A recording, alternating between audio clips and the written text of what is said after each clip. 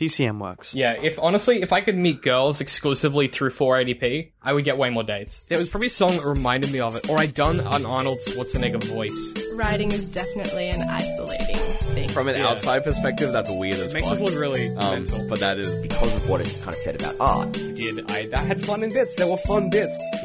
we went and bought a value pack of stretch. Oh my god, we did. There's a big lesson here to learn about storytelling. Hey guys, welcome back to the Outriders podcast, official podcast of Digital and Creative Media Works. My name is David, DCM Creative Director, Lead Writer, and I'm joined as always by my co-host Ben. Hello. And today by friend of the show and special guest, Gabe. Hello. I mean, what? You laughed like you were expecting more. Who's Gabe? Yeah. I hear the audience ask. They know. But if you don't know, Gabe, give us your 1 minute. Who are you? What do you do? 1 minute. Wow. That's 1 minute. That's a pretty generous. extensive amount of time to pitch myself. Look, basically I'm on... You've already started your timer, by the way. Oh, no, that's cool. I can keep it brief. I'm on movie maintenance, Sanspants Radio's movie maintenance. We fix bad movies sometimes, but most of the time we just kind of pitch fan fiction-y sequels. And that's more or less the sum of it. That's probably, if you're listening to this, probably where you know me from.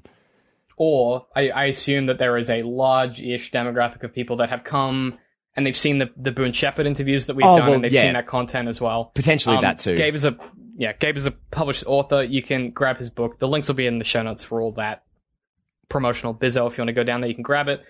We love it. There's a whole episode where we talk for like 2 hours about. I think Do you have an audiobook on Audible yet? No, it's on iTunes. Isn't It's on iTunes. It's not on Audible. I don't know. Ask Xamit about that. I don't know how that works. Yeah, but if you can, it's free on iTunes. The whole thing's out. Yeah, now, actually, right? that's the thing. Like, nobody's... Yeah. I sort of kind of brought it up with the publisher and Xamit. I was like, okay, so the whole thing's out on iTunes now, and like people can just kind of have it for free.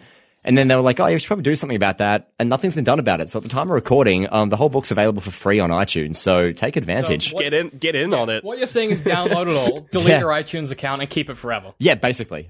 Free book. I don't get any money out of it, but hey, people read it, so whatever. Okay, we had some technical difficulties, but we're back. And this week we are talking about the storytelling of Unfortunate Events, the Netflix TV show.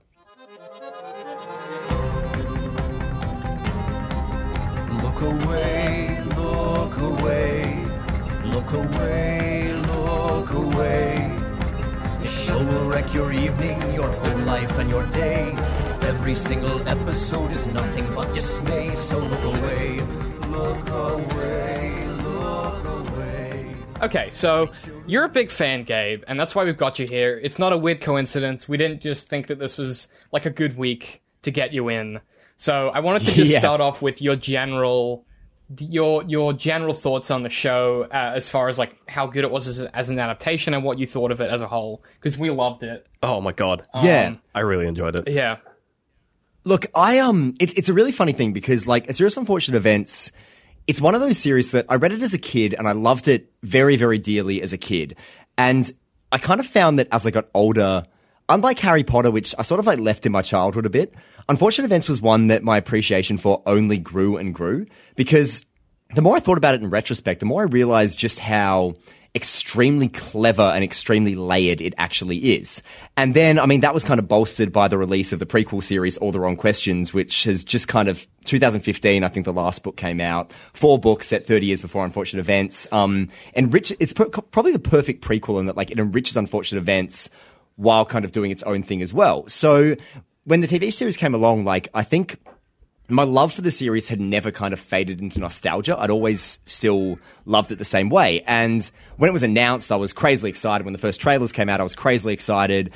And then I was lucky enough to get screeners for the first 4 episodes about a month before they came out to review them for Den of Geek. And when I watched that first episode, the whole first episode, it plays out quite similarly to how the movie did. Like, it's a fairly faithful adaptation, give or take a few little tweaks here and there. Almost like beat for beat dialogue as well. Yeah. Oh, yeah. Some of the dialogue's exactly the same as the book. And it didn't hurt that, right before I watched those first 4 episodes, I reread the first 2 books, like in an afternoon, because you can read them in an hour. They're so short. And so the books were kind of fresh in my head when I watched those first 4 episodes. And then I went on and I reread the whole rest of the series before I watched the rest of the episodes when they came out. But it was the bit at the end of the first episode when Lemony Snicket gives his little monologue about, trouble and strife can cover this world like flames from a suspicious fire. And when that happens, all good, true, and decent people know that it's time to volunteer. And of course, anyone who's read the books knows that refers to VFD, the Volunteer Fire Department, the whole overarching conspiracy that very much characterizes the second half of the series. And the moment he said that, and it cut to like all the different names of all the different characters sort of on the walls around the secret passageways that VFD kind of has under the city. It was very similar to the moment at the end of the. I'm gonna mention Hannibal, and everyone's gonna laugh, but like I'm just gonna throw it out there very quickly, just by point of comparison. Very similar to how I felt at the end of the first season of Hannibal, where it did something very similar that was like a very sort of loving, I guess, hand outstretched to the fandom that said in a very clear, very obvious way, if you have read and love this source material, this is for you, because the people making this have read and love it as well and are going to treat it with the respect that the movie didn't give it. I find that... And I really felt that, like, to the point where I got goosebumps at the end of that first episode, and I thought, shit, this is perfect. And the rest of the series, there were so many moments throughout those 8 episodes where I actually kind of squealed and jumped up and down in my seat a bit.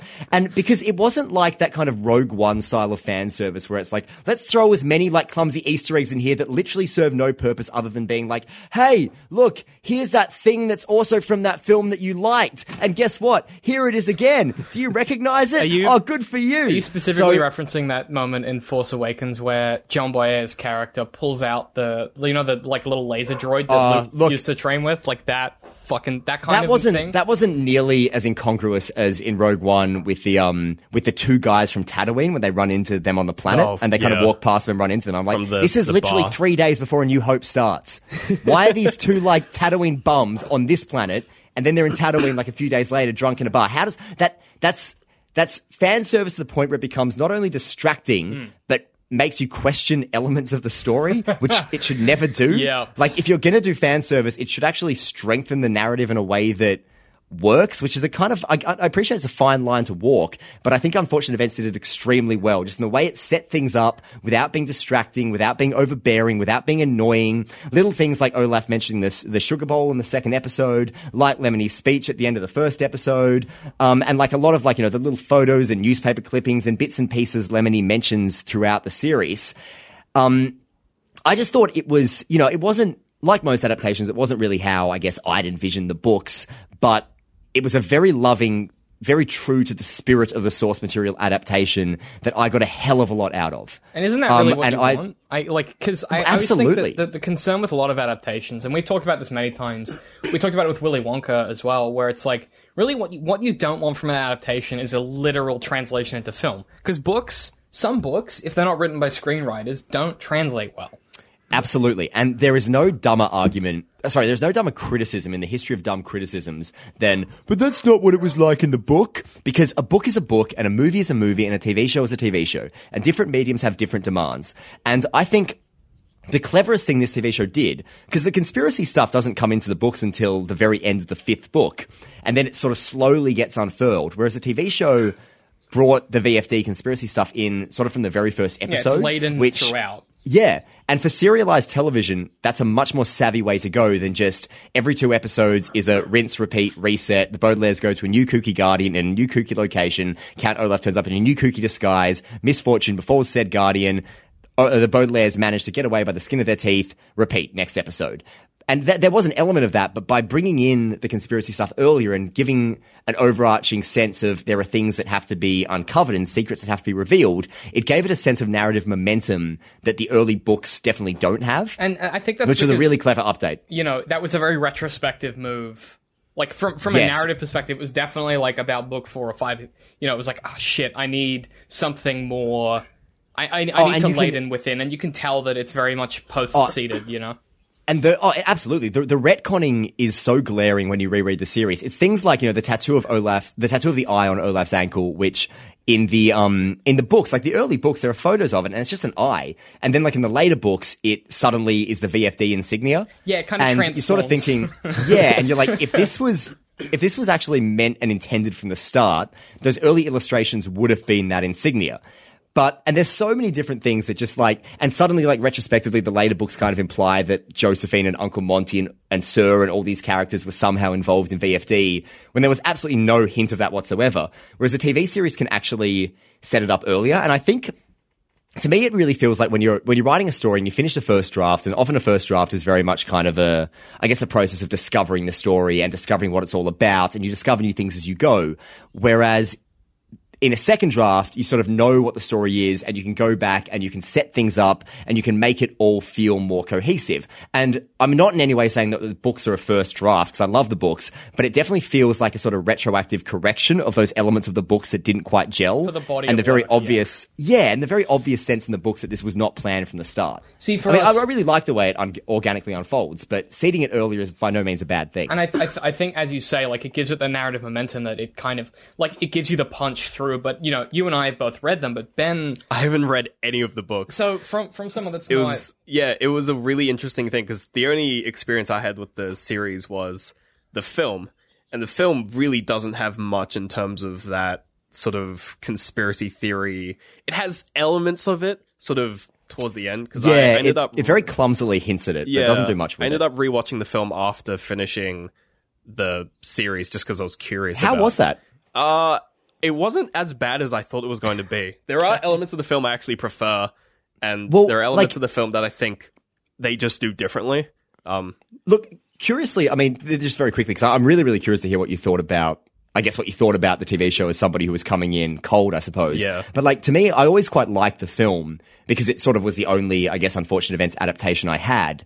But after watching those first 4 episodes, I remember having this moment where I thought about the film and I was like, it's not a film that I mind, but I don't think I'm ever going to watch it again because I have an overall better adaptation that is a lot truer to the things that I love about the books. Yeah, so the film is I don't know. definitely I think the film's definitely useless after the series.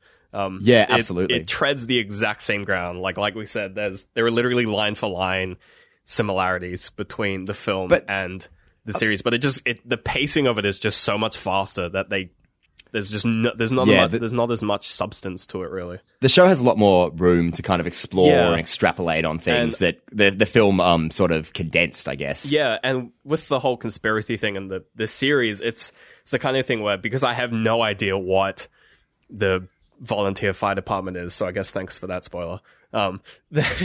Even watching, but it doesn't mean anything to you yet. no, that's the thing. Even watching the series, you have this idea of like, oh, there's something going on because he has the spyglass, which is, you know, the symbol that is everywhere in the. Well, half a spyglass. Well, yeah, but half the spyglass. But he has that symbol, and you're like, you keep seeing that symbol in places, and you're thinking it's got to be something.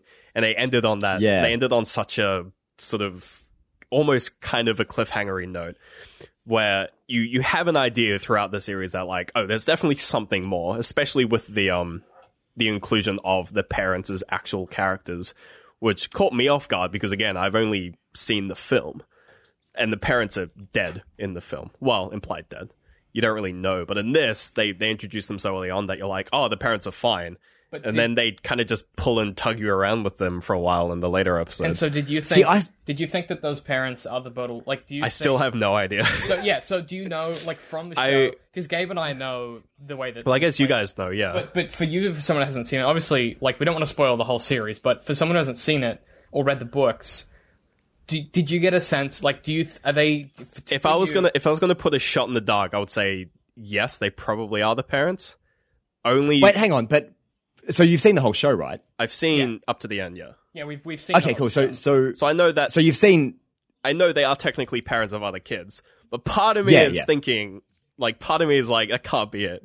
But again, look, it's okay. I'm just gonna like this isn't really a spoiler. It's just go for it. Because the Quagmire triplets, who are the kids of those two parents, they're really, really major characters in the series going forwards. Yeah, this was one thing. I'm interested you said that because there's one thing I was really curious about.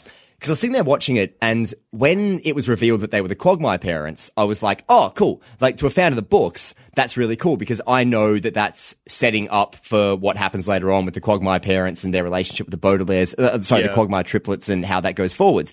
But I was thinking, to somebody who wasn't familiar with the books, you'd probably watch that, and if you realize it wasn't the Baudelaire parents, you'd probably just sit there and think, "Wait, why did I spend so much time following those characters who had nothing to do with the main plot?" No, I definitely felt that. Unless they've done a huge change, I'm 99% sure there's no way they'll be the Baudelaire parents. No, only because the Quagmires are so significant in the series going forward. I guess the biggest hint is the fact that at the end you have two of what I assume are the other kids at the same school. Yeah.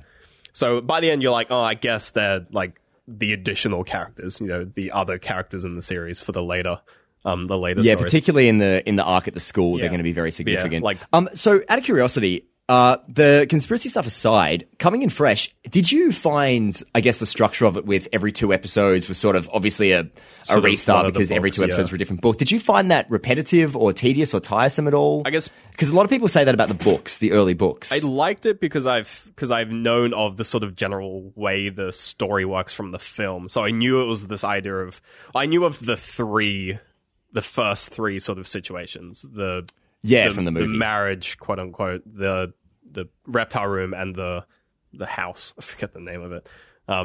So I'd known of those 3 situations. I didn't know of the logging one, but Yeah. by like the 4th episode, 3rd episode, really, I'd sort of realized, they're doing that. Like, this is sort of how they're structuring it, especially with the whole part 1, part 2. I liked it because it wasn't like, I was talking about this with David, it wasn't like Sherlock where they didn't just take one of the books and make an hour-and-a-half long thing about it and then go, that's your 1 episode, have 4 episodes. Yeah. And they made some really savvy changes, particularly to like one of the big one I really liked was that in the books when, they finish up with Aunt Josephine and then the next book just starts with Mr. Poe dropping them off at the mill.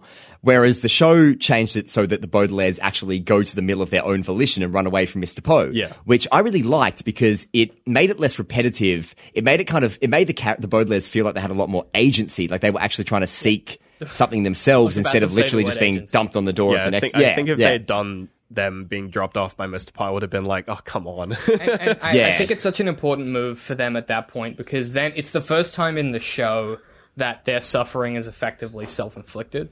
I know it's not because they Yes. have no other option, but it's the first time that they go from being a victim of their story to a perpetrator of the unfortunate events that befall Yeah. them. And I think that's so important, particularly given what I Particularly in know about the- the school. yeah. Like, I don't know, I think that adds so much more flavor and variety to And those also because like a lot of the arc of the books is like because I found when I reread the books, because when I was a kid, I was reading them a lot further apart. When I reread them before the show, I sort of binge read them. Like I was going through like 1 a day, if not more. And when I got to the 4th one, that was the one where I was like, it's just, and a lot of people I know say they give up around the 4th one because it's just kind of one too many. Yeah. It's like, okay, another shit Guardian, another grim location. And the 5th one kind of represents the change because the boarding school environment's a bit different. And also you get the Quagmires. So they actually have other people to talk to who are just as decent as them. And also the 5th one is when the VFD stuff actually comes in. So the 5th one's kind of the first major turning point. But like the first 3, they're different enough flavors to kind of keep you interested. Then the 4th one is kind of like, okay, again. So I think it was a really savvy choice to have them kind of seizing control there and I guess grabbing their own destiny, even if it fell through. Because that kind of is where the books go a lot later on. Like when you get to like book 7 or 8, when it kind of really breaks formula and it stops just being Guardian after Guardian after Guardian and becomes a lot more serialized, the Baudelaires are making a lot more choices for themselves. And a lot of those choices aren't the right choices. And so they end up, particularly in like the last 3 or 4 books, there are a lot of moments where the Baudelaires make some really questionable choices, and the book calls attention to them. I mean, there were and there's a literally lot- conversations about morality and whether it was the Oh, right yeah, thing to and- do. And we don't want to spoil and those, there's a lot obviously, of but, no, but there's a lot of like, are we actually any better than Count Olaf? Because he thinks he's doing what he's doing for good reasons. So do we. We think we're doing what we're doing for good reasons, and other people are looking at us and saying you're criminals because of this. And it gets very, very like, I mean, I saw Daniel Handler talk at a event in Melbourne a couple of years ago, and he had this really fascinating story where he was talking about no, I mean, first and foremost, he showed us a clip from an old Hitchcock film. And in the film, it was like, bad guy and good guy facing off. Bad guy's got the gun aimed at the good guy. And basically, the bad guy's about to shoot the good guy when the bad guy's child runs in between them. And the good guy's immediately like, oh, okay, hey kid, we're going for a piggyback, and picks up the child, holds her in the way of the gun, and the child's like giggling, thinking she's going for a piggyback. Holy and he shit. uses the child as a human shield to get out of there. Yep. And Daniel Handler said that, like, as a kid, this was kind of how he felt about the world, where he felt like he was just a pawn in the stories of adults where he was being used for various things and that he could never quite understand because they're all so strange and didn't seem to come together, didn't seem to make sense, and that he always, for that reason, resented children's stories that had contrived happy endings where everybody got what they deserved, because he was like, look, the people who bullied you and the people who wronged you, most of the time, they will just go on in their lives and never think about you again, and they'll just be fine. And they'll because it's probably wrong. become prime minister. Exactly. Yeah. And, or, more pertinently, president. But like, Well, it's wrong to kind of, to teach kids that that's the way the world Well, works it's a lie. when it's not. Yeah. Exactly. And it's an unfaithful lie. And morality isn't black and white. And there's so much of that in Unfortunate Events, particularly in the second half of the series, where and the TV show alluded to that really nicely when Charles in the final episode says, I have to go and find Sir. One day you'll understand things aren't so black and white. And that's a really nice foreshadowing of the more morally ambiguous territory the series will stray into towards the back end. Especially planting those seeds. I mean, and as we've said, one of the biggest struggles with the books was that a lot of the, as a writer, something that you do when you're planning, if you're going to serialize a story, your first and foremost goal is to tell a good contained story, but at the same time, you plant enough seeds that if you're going to write a sequel, you can write one that works. And something the show Absolutely. did well is it said to itself, we've got this limited space to tell a story, so what we're going to do, instead of and I'll talk about Sherlock again in a minute, as much as the S word bothers me. Something that Unfortunate Events did incredibly well is they said to themselves, we have these... It's 8 episodes, right? Yeah.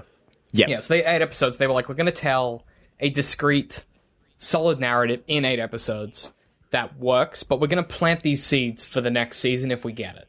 But, we're going to focus on telling a good story by itself. And that's something that a lot of TV shows don't do, because good, in inverted commas, good TV shows now, their job is to get renewed. And the way you get renewed is people demanding more. And Sherlock is a great example of this, where their mentality to the end of every season is no longer, how do we wrap up, season 1, 2, and to an extent, the start of 3, was how do we make these well-contained narratives within each episode with an overarching plot that is satisfactory in that season that ends.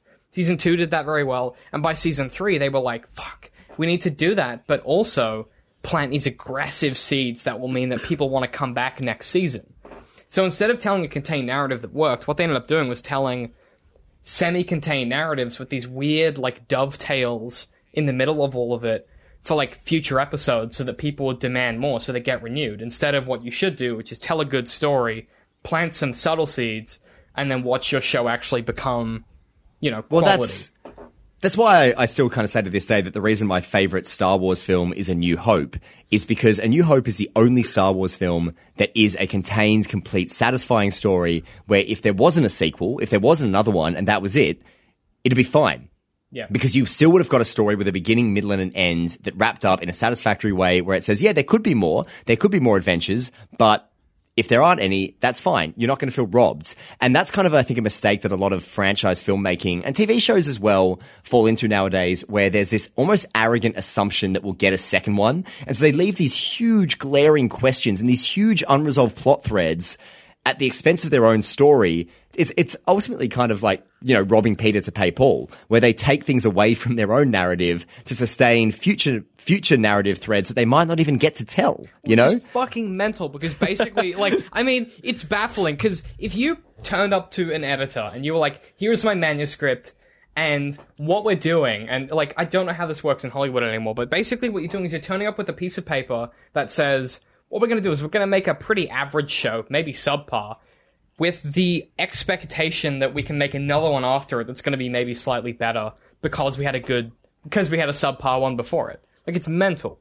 And it's I think that's why I loved Unfortunate Events. It's because as much as it's miserable to watch, and as much as there is so much unhappiness, I think it's so I enjoyed it so much because every episode ended and I was like, good. If I stopped now, I would be relatively satisfied that I had an okay time and I was entertained and it told a good story because that episode was well structured. Maybe it had a cliffhanger, but every episode has a resolution of some kind. Even if it's not Yes. the story is fixed and everyone is happy, there is a resolution for the narrative structure of that episode. Well, and that's hard to do. Every second episode has a good ending. To a degree. I mean, I think There's still obvious cliffhangers when you're halfway through sort of. but the cliffhanger one of doesn't the change books. the narrative structure of that. But also, episode.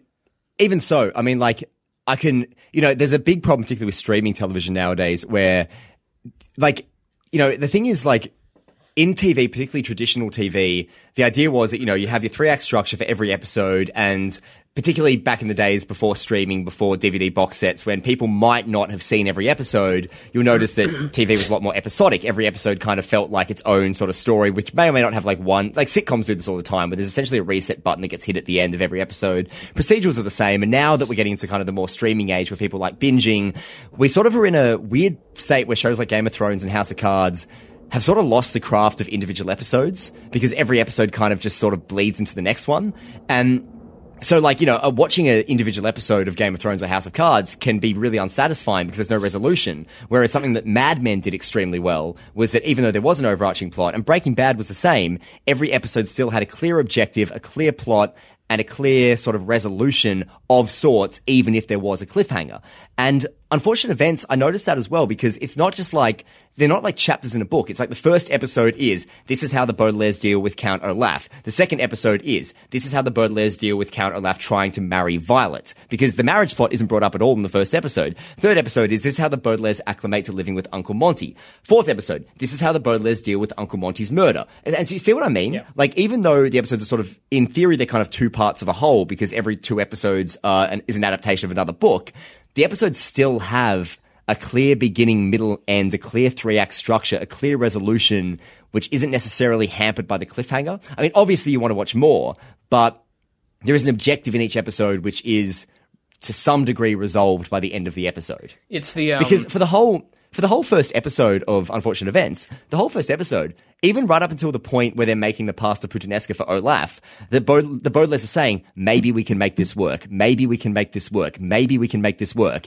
And it's only at the end of the episode where Klaus says to Violet, this is not better than nothing, that they realize we have to get out of here. Because the whole first episode, their intention isn't we're going to get out of here. Their intention is we have to make this work because this is our lot in life now. And it's not until Olaf hits Klaus, which is obviously the climactic part of the episode. And by the way, was so much more fucked and disturbing than the movie ever was. Oh, yeah. Like the movie... that was a big thing. The movie, they just gloss over it like it's nothing. But in the film... Same with the marriage plot. Yeah. Like, when he hits... And with Aunt Josephine's death, like, when he hits Klaus in the movie... Immediately he hits him, and Jim Carrey just goes, "You all saw it. The child fell." And when he tries to marry Violet, he's got this whole bit where he's like, "You're going to have to do my dishes and clip my thick toenails and wash my yellow underwear. And hey, marriage is no picnic. Isn't this funny? I'm marrying a 14-year-old." Whereas in the TV show, you've got that awful, horrible bit where Klaus is like to Olaf, "Don't touch her," and Olaf is like, "I'll touch whatever I want," and literally grabs Violet and pulls her to him.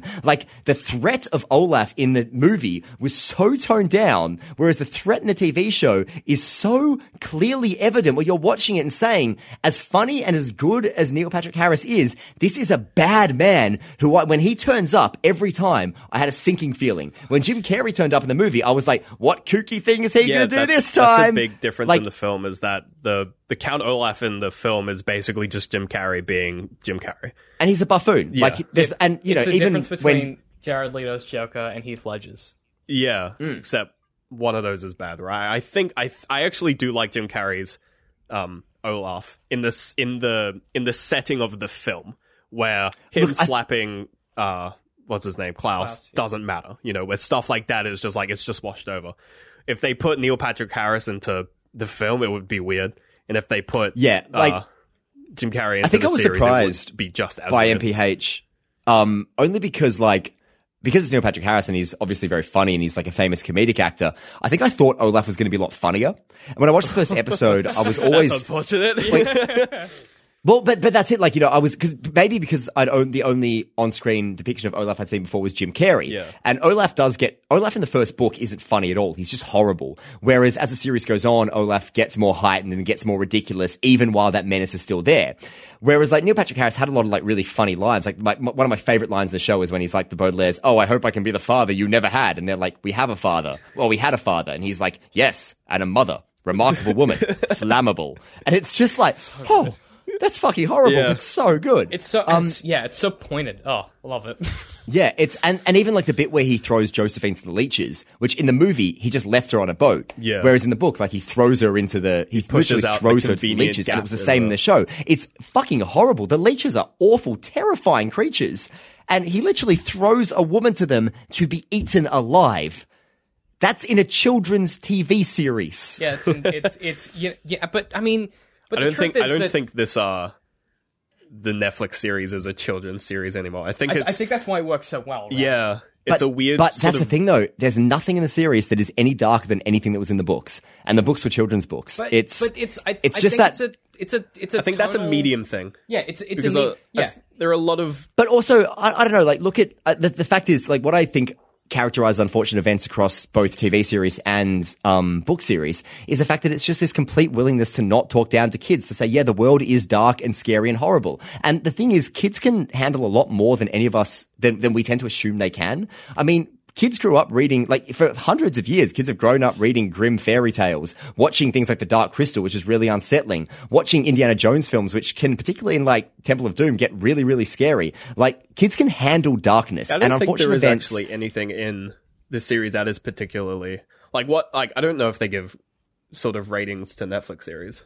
It's PG. It's PG, okay. yeah. Like see- it's really not. It's actually not that bad when you think about it. Well, we talked about this, Gabe, during when we were talking about the Boone Shepherd release, and that, you know, I don't know if it was actually on microphone or not, but we talked a bit about how having, you know, a slightly older protagonist in a young adult fiction novel is not necessarily what people want, and, you know, Darius in particular is a really dark character to have in a book for younger people. But you know, the truth is that it works because kids know, like, kids aren't stupid. They know that the world is fucking shit. They know the world is dark. They know that bad things happen to good people and good things happen to bad people. And they know when they come into a show like Unfortunate Events or they read the books, they know straight off the bat that something bad is going to happen to people because bad things happen. And sometimes good things happen, you know? And the thing is, like, there are a lot of kids in the world, you know, kids who will have tragedy in their lives from an early age, kids who will lose family members, who will have bad things happen to them. And they're sitting there, you know, reading Enid Blyton stories or whatever and thinking, this is not what my life is like. I don't see my life reflected in this at all. I don't get this. This is not how things are. And I think, like, as a kid, stories like that always frustrated me because I was like, well, I don't buy it. This isn't, like, you know, I had a perfectly fine upbringing, but, like, I wasn't always happy and always, like, you know, cheerful and chirpy Skipping because through that's the just fucking not fields. exactly. You know? And that's because that's not what life is. I mean, my favorite film when I was a kid, and still one of my favorite films as an adult, was The Prince of Egypt, which is a children's cartoon in which thousands of children are murdered by God. Yep. And it is treated with exactly the amount of weight that something as fucked up, unsettling, and disturbing as that needs. Prince of Egypt is one It's of an the amazing best film. DreamWorks films. I fell in love with Ever that made. right after I watched Prince of Egypt Joseph is the Joseph and the King of Dreams. it's the animated one, right? I am thinking. Yeah, of the they're right all film. animated. Right? Yeah. Yeah. There was like a series. It was weird. They did a series of like animated Bible stories. It was weird. Yeah, I think I watched some of the Joseph one, and I was like, this is straight to DVD. This isn't as good as Prince Lots of of Egypt. singing. It's weird. Like, not good singing though. Yeah, that was a weird era of like cartoons and animated stuff. But I think what we've reached now, like, and I don't know if it's just maybe we're out of touch with the kids. I don't know, but like I feel like now kids are growing up. They're aware. Like they, you know, when we grew up, the internet was just a thing. Like no one was familiar with the internet. No one was like savvy with the internet. We didn't have a knowledge of the, you know. You had your knowledge of your sphere of, like, life. You only knew about the stuff that you're involved with and what people told you about. But now, kids can, like, learn about anything. You know, 12-year-olds have fucking iPhones. They know about Syria. They know about the bad shit They know that's who happening. Trump is. They know who Trump is. They know what's happening in America. Like, they know that America's burning from the inside. And it's this weird situation now where you're basically asking kids who no longer have, like, a childhood filter to absorb and take on board these like fantastic ideas of like happy stories and good endings, you know? And that's what it frustrates the fuck out of me. Like, look, I mean, we're here to talk about fortunate events. I don't want to talk about my own stuff here, but like, It's fine, I had a we're this far meeting. in. Yeah, look, I mean, this just by way of example. I had a meeting yesterday with a producer who is interested in optioning Boone Shepherd as a TV series.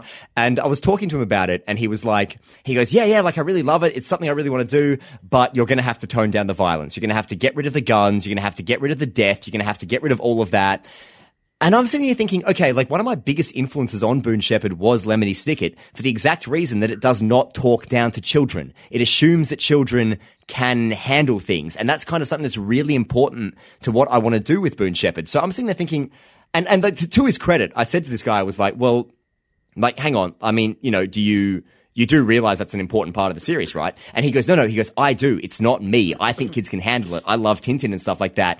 What concerns me, it's not me saying this. It's the producers. It's Screen Australia. It's the people who will fund this. That's what they assume. I think it's a weird, which is, cultural a huge thing problem almost. with like producers making creative calls, but that's not what we're here to talk about today. It's just something that frustrates me. No, but I think It's a weird cultural thing where, like, you can have, like, if you look at, like, series of unfortunate events and you look at the bad stuff that's in it, a lot of it's kind of this, I don't really know how to put it. A lot of it's not guns is probably the best way to put it. Yeah. And because there's such this aversion, But- especially now, where, like, if you have a gun, it's bad, but if you have someone getting eaten by leeches, oh, that's fine. Well, it's like, not worse look or at The anything, Walking despite Dead. But it also, being I mean, yeah. worse. this is kind of the really beautiful thing that Netflix is doing is that they're giving creators freedom, because like the backstory to the Unfortunate Events TV show's production is that Daniel Handler, who wrote the novels, and Barry Sonnenfeld, who directed the TV series, they were originally the creative team doing the movie, and they wanted to do something very faithful and very dark.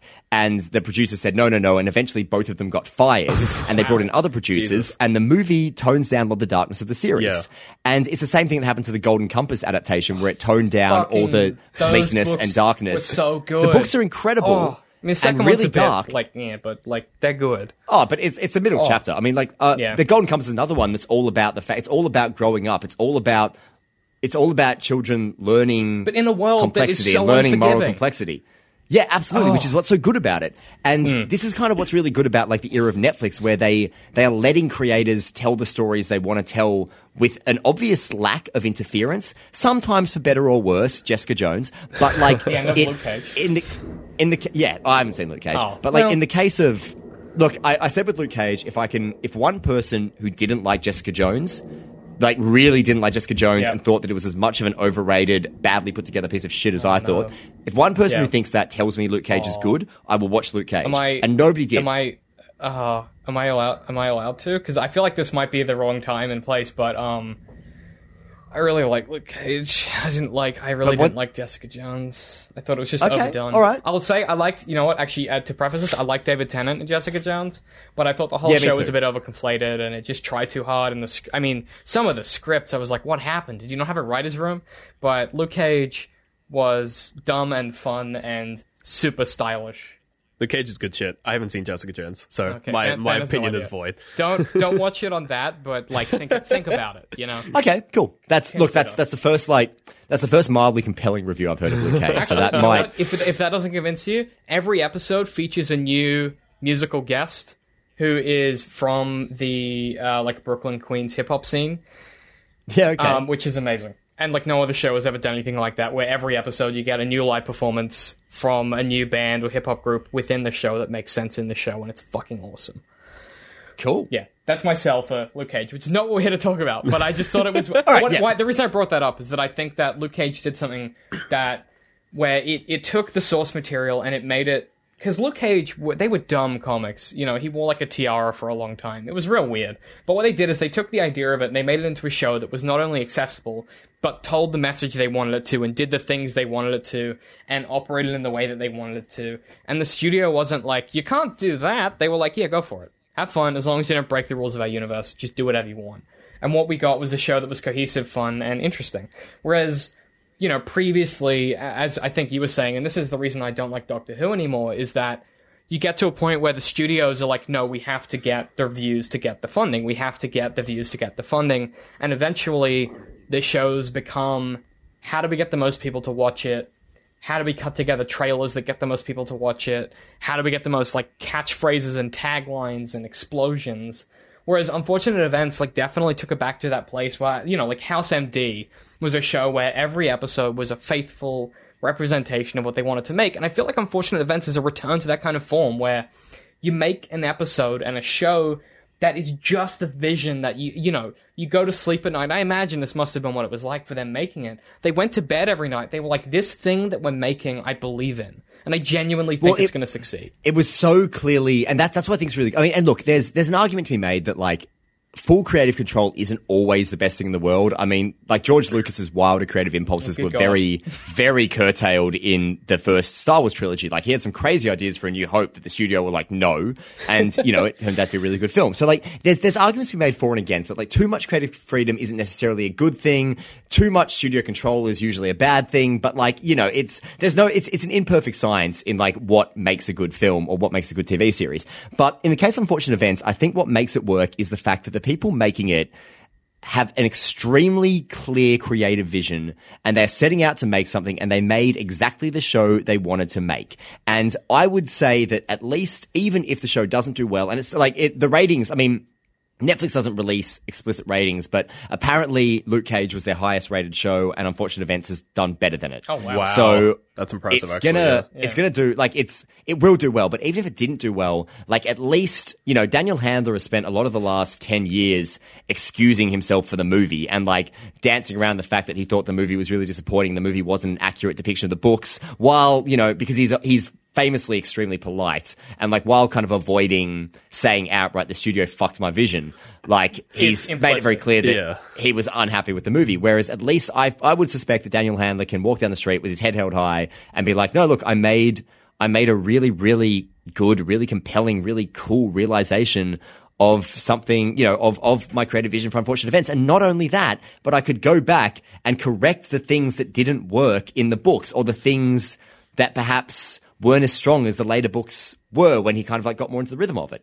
Because I mean, you know, the series starts out as a dark joke where it's like, oh, there are no happy endings. Watch bad things happen to unfailingly nice kids. And then as it goes on, it gets more complex and it gets more interesting and it gets more, you know, narratively daring, I suppose, and all sorts of things. And now he can bring those like more interesting elements, as we said at the start of this, he can bring those more interesting elements from the later books in a lot earlier while still maintaining that central spirit of bad things will happen and you're just going to have to deal with it if you want to watch this show.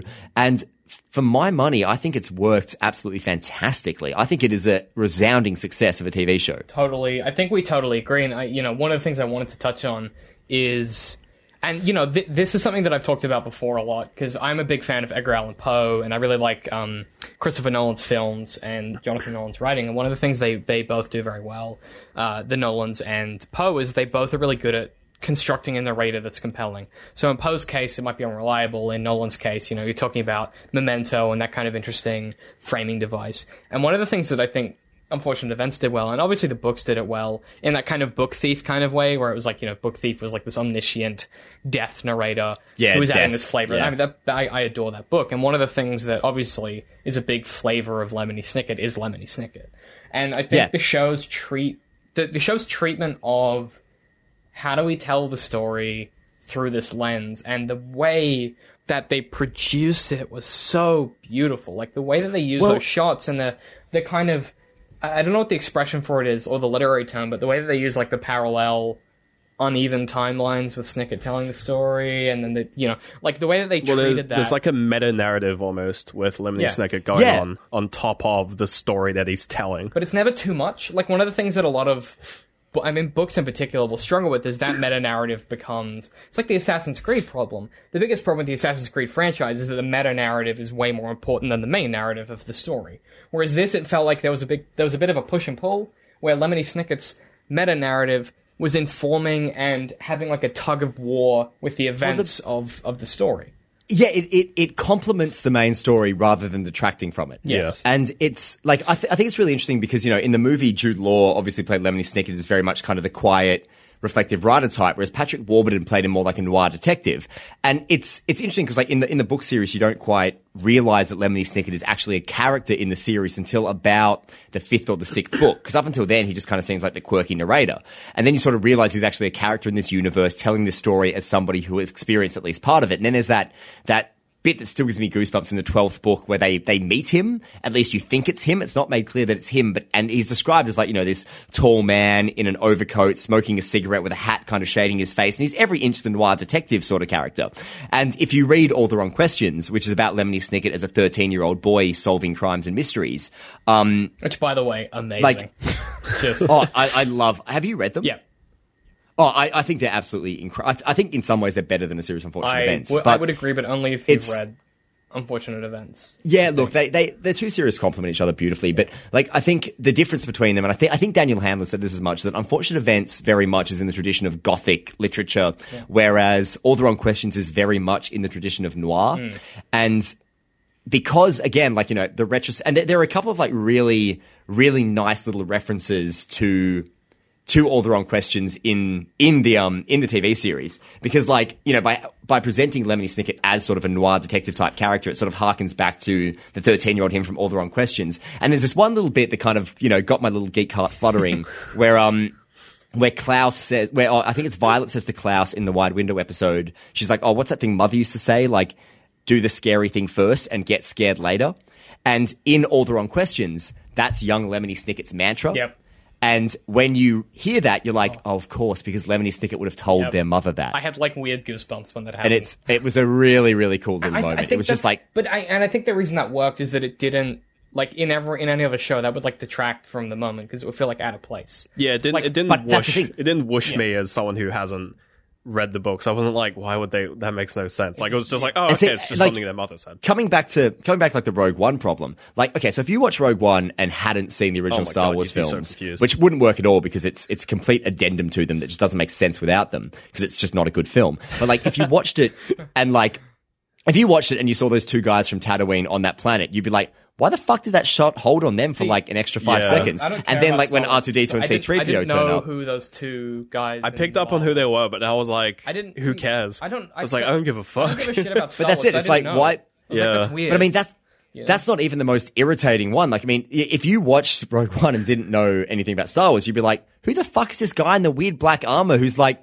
why is there heroic music playing when he's cutting up all the good guys? What the fuck is going on with this? Whereas like, in this, like moments like that, little Easter eggs like that, what's so elegant and clever about, I guess, for want of a better phrase, the fan service in Unfortunate Events, is the fact that it has it's got that kind of layered sort of double effect of not only being a clear and coherent and fitting part of the narrative, but also on a deeper level being like, oh, by the way, here's a reference to this, which means something else. Because it's not just being like, hey, do you recognize this from this other thing that you like? Like that moment where Violet says the line from All the Wrong Questions to Klaus, it's like, that actually says a lot because not only is it important in that moment, but it also implies something about the relationship between Lemony Snicket and Beatrice if you have read the prequel series, which is really, really cool. That's a level of sophistication. I mean, that's basic multi-purpose writing. So like one of the big lessons and obviously you'll know this, Gabe, but one of the big lessons that you learn early on when you're writing is that scenes have to be multi-purpose. You can't just write a scene to do one thing. It has to try and do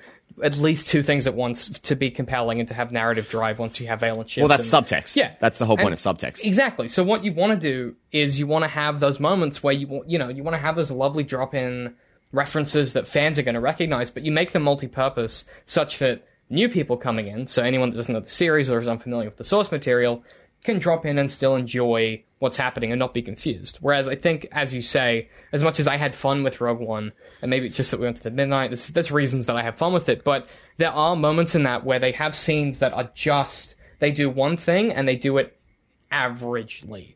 And you go, oh, that was a weird thing to drop in here. But fans are like, oh, it's the guys from the bar on Tatooine. But when I saw that, I was like, what's happening? It annoys me because like it's such a fucking nostalgia wank, stuff like that, where you watch that in Rogue One and it's like, what is the point? What is the point apart from a fan patting themselves on the back and saying, hey guys, it's that thing from Star Wars that I recognize from that film that I like. Whereas like in Lemony Snicket, moments like that are like, oh fuck, like that actually has a deeper meaning. Like not only do you get the thrill of recognition, but it actually has a deeper meaning that serves the themes and serves a narrative in a way that makes sense, which is, when you stop and think about it, very, very, very fucking clever. And so hard to do in a way that, hard to do in a way that works. And it's the thing that, in a way that doesn't feel obtrusive. Yeah, as a writer, that's what you want to do. Like, you want to have those moments. Like, okay, so we were talking about Sherlock in the car before, and one of the things that I was talking to Ben about this idea of, and we're not going to spoil season 4, but one of the biggest disappointments, because I haven't seen it. Yeah, one of my biggest disappointments for season 4 was that they immediately at the end of episode 2, I think, or maybe it's the middle, they reveal what the cliffhanger of season 3 meant, but it doesn't feel earned, it doesn't feel rewarded. It just, again, as Sherlock always seems to do, it feels kind of cheap. where you get the moment where you're like, oh, cool, I know what, the east wind blows or whatever the phrase is. I know what that means now, but I still don't care because the show has spent way too long building up those seeds and then just immediately resolving them. Where they're like, okay. Also, I mean, it just kind of retrospectively makes the Abominable Bride special seem that much more completely useless. I didn't watch it because I knew it would be shit. Oh, it was, and nothing that. Look, we really shouldn't be going on this tangent. But I mean, it's fine. That's one that really irritated me because I went and saw that. I mean, because that was at the point where like, I think Abominable Bride was the sort of the jumping the shark point for Sherlock because season 3 had a lot of issues, but a good season 4 would have been enough for me to forgive it. And when Abominable Bride came out, I was like, oh, it's a Sherlock episode that takes place outside of the main continuity, set entirely in Victorian London. Sweet, I'm cool to check this out. This will be fun. Like, it's, a classical Victorian Sherlock murder mystery with Benedict Cumberbatch and Martin Freeman. But like all of Sherlock post-season 2, it falls into the trap where instead of being just a standalone mystery story, every episode has to be like some bigger part of this huge overarching narrative involving Moriarty or what the fuck ever's going on. And in that episode, like, when you get the halfway point of this, like, reasonably compelling Victorian ghost story murder mystery, suddenly it's like, there's this, and I say in inverted commas, twist, where it's like, oh, guess what? All of this was just happening in Sherlock's head while he's trying to solve the mystery of how Moriarty came back from the dead in the present day. And it's like, what the... Oh, it's so annoying. Well, and you're looking at it being like, and on top of that, the whole episode turns out to be Sherlock trying to figure out how Moriarty came back from the dead. And then at the end of the episode, when he solved the mystery, I guess the Victorian mystery in his mind palace it's literally as dumb as it sounds. Wait, seriously? It's in his mind palace the whole episode? Yep. The whole episode's in his mind palace. What does Moffat think a mind palace is? Like, I don't know. A literal palace. Look, there's this whole thing in that where like, I guess the episode, the whole thing is that there was a crime in the 1800s where a woman came back from the dead after shooting herself in the head to like cause havoc, and Sherlock's trying to figure out how she did that by placing himself in I guess the circumstances as the detective trying to solve it in his head. And then there's this awful scene like towards the end where like he ends up nonsensically having a fight with Moriarty in the 1800s, and John Watson comes and saves him, and Sherlock's like, how did you know to save him? John Watson's like, I've written enough stories to know when I'm in one. And it's like, don't what? you don't fucking Moffat. Oh, you just and then the end of the episode is like in the present day, it's Sherlock being like to Watson, I know what Moriarty's going to do next. I figured it out. And that's kind of the cliffhanger, being like, but he hasn't. Because season 4 starts season 4 without missing a beat. No idea. Exactly. It doesn't make any fucking sense. It's the whole season is like, what's Moriarty doing? Bad. That's the whole season. It's just... I'm so glad I didn't watch it. So I enjoyed a series of unfortunate events. What about you guys? Look, sorry. Oh, how good was a series of unfortunate events? Sorry, we had to... Look, that's... To be honest, that's the first, like, we don't get to record our movie maintenance on that for, like, another week. Yeah. So that's the first time I've actually got to let out my feelings about how fucking dumb Sherlock is. You know what? I'll say this, though, before we move on. And I know that we have to move on, but I will say this before we move on. It is one of the best, I think, filmed and, like, visually produced shows that's going. Cinematography is like Sherlock or Unfortunate Events? Sherlock. Well, also Unfortunate Events for different reasons. But I think the way that Sherlock does... I mean, as an example, in season 4, when he's like working out the piece of paper in the room, and they have that, like, just some of the cinematography they do is really creative and interesting. I still don't. Oh, visually, it's very sexy. It's very sexy visually, and I think that's Moffat's strong suit. He's like the J.J. Abrams of BBC.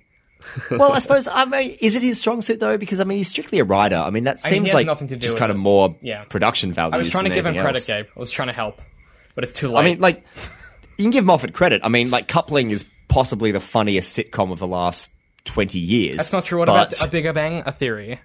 The world's most popular show. Gabriel.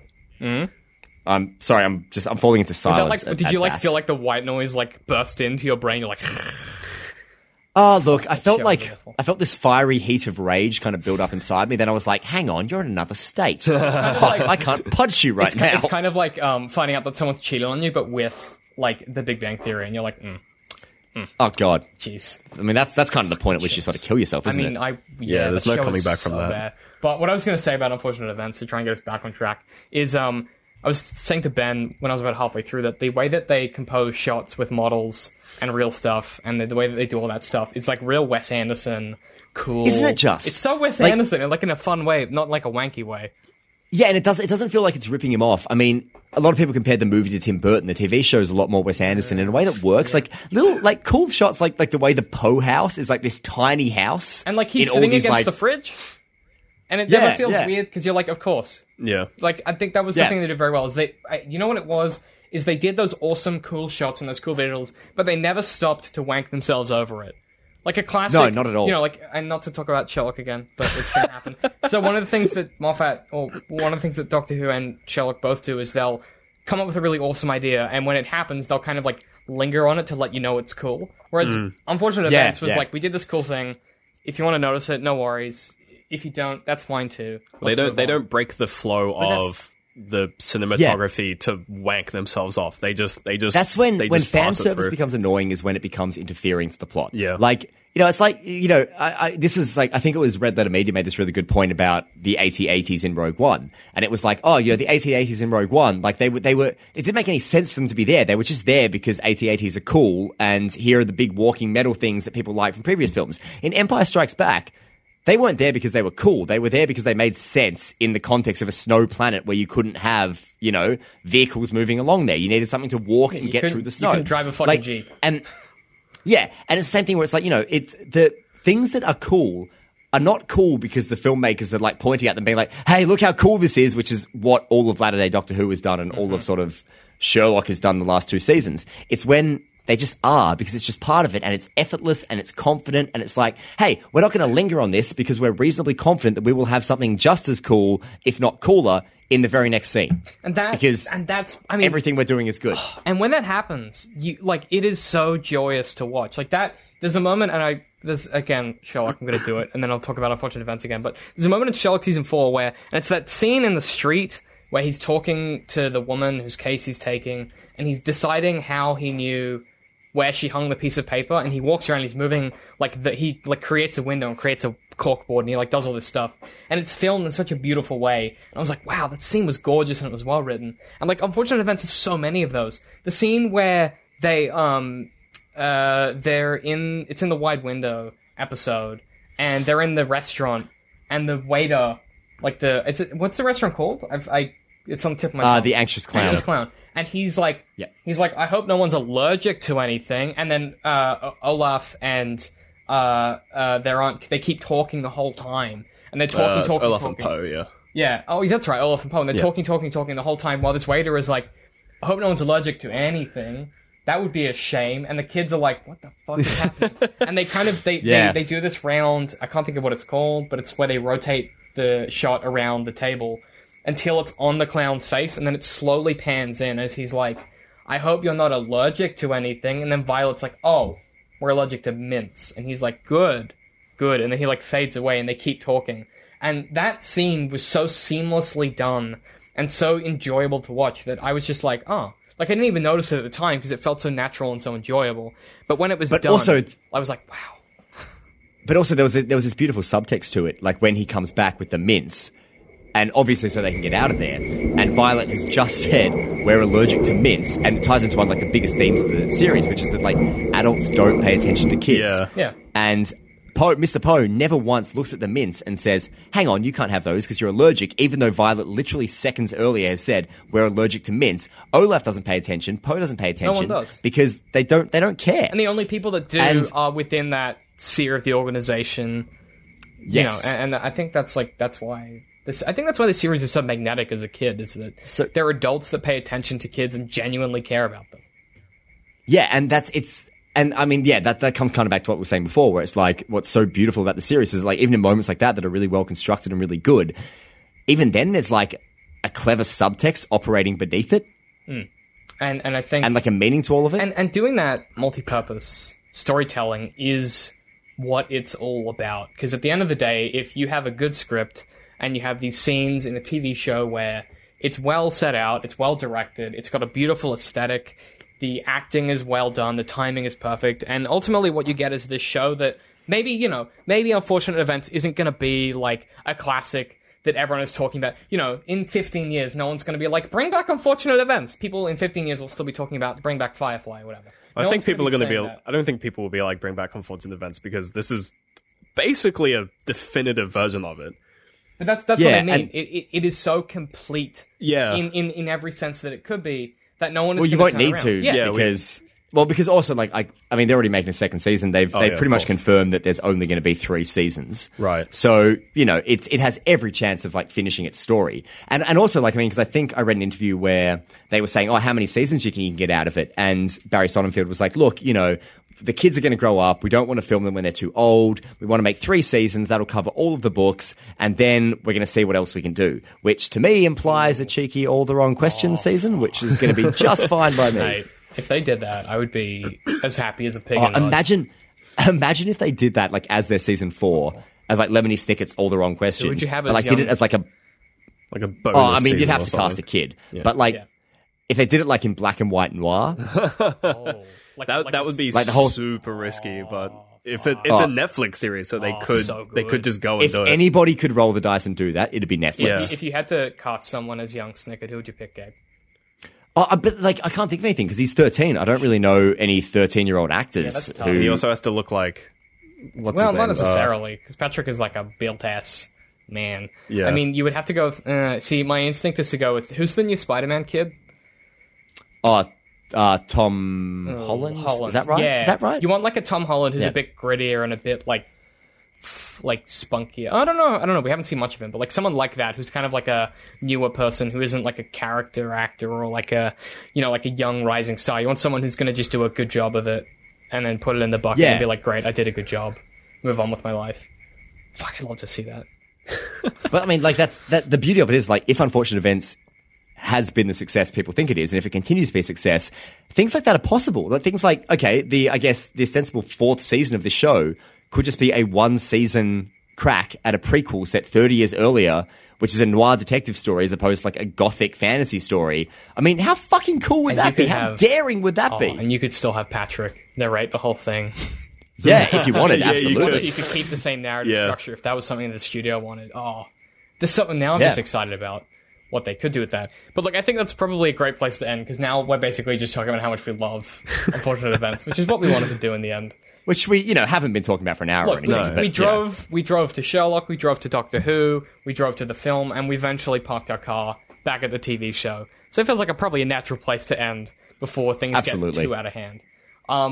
Look, I want to, as always, thank you for dropping by and jumping on our show. We always love having you. That sounded way too. No, thanks for sensitive. having me, man. Like, yeah, it was awesome. Absolute pleasure. We look forward to obviously, I'll be down in the future. There'll be more stuff with us, and this isn't the last we'll hear of Gabriel Bergmoser. If you want to listen to Movie Maintenance, you can find it on iTunes if you just look up Movie Maintenance. You guys have some beautiful new art as well, cover art. It looks awesome. yes, we do. It's fantastic. Really sexy, and the jokes in it are like real subtle but real nice. There's a Jaws joke that's amazing, which I love. You can find that on iTunes. Also on iTunes, if you just type in Boone Shepherd, that'll come up with the audiobook, if I'm not mistaken. Yep. So you can find that With as well. incomplete with all my silly Gabe voices. doing all of the lovely, Oh, that's ridiculous beautiful. voices. Yeah, he does all of them. It's great. There's like Scottish people, there's Americans, there's British Oh, people. by the way, we're prepping to do the audiobook recording for the second one. so We're we're going to hear you do like an Elvis voice. I do an Elvis Oh, voice. God. Oh, I will do an Elvis ooh, voice. that's brutal. That is tough to So hear. and you didn't hear it from me except for the fact that you did. Hunter S. Thompson as well. So It's kind of sexy. prepare yourself. Can we end with? Can you give us a quick drop of the Elvis voice? I know that it's. No, I haven't practiced it yet. I'm gonna- Gabe, you're breaking my I'm not- heart. That's we need to- fine. I know, but it's just more incentive to come back for the That's second Boone Shepherd. fine. So look, if you want to buy the book, you can go to belfrogbooks. Is it .com.au or is it .com? I think it's just .com. If you Google Belfrog Books. Yeah, they'll probably come up. It'll come And up. it'll be in the show notes anyway, but you can go there, you can buy the book. Yeah. You can buy the ebook, you can buy the audiobook, all that good stuff. Gabe, where are you on Twitter? Where can we find you? I'm at Bergmoser, so G-O Bergmoser, which is spelt exactly how it sounds. Yep, that's good, and it will be in the title of the episode as well. I assume Yeah. your last name. I'm at DCM I Hate Pie, I'm at Literal Citrus. and we'll see you guys next week. Hello, my name is Lemony Snicket, and once again I find myself in a dimly lit room talking to a complete stranger. The complete stranger is you, and the room belongs to Netflix, a company responsible for filming a series of unfortunate events. Under ordinary circumstances, this room would be buzzing with excitement and activity as directors, designers, stagehands, and indentured servants prepare for a dazzling season of top-notch entertainment. But the story of the Baudelaire orphans is so upsetting and so utterly unnerving. The entire crew is suffering from low morale, a phrase which here means currently under medical observation for melancholia, ennui, and acute wistfulness. Joy, joy, happiness, my fortune's about to change.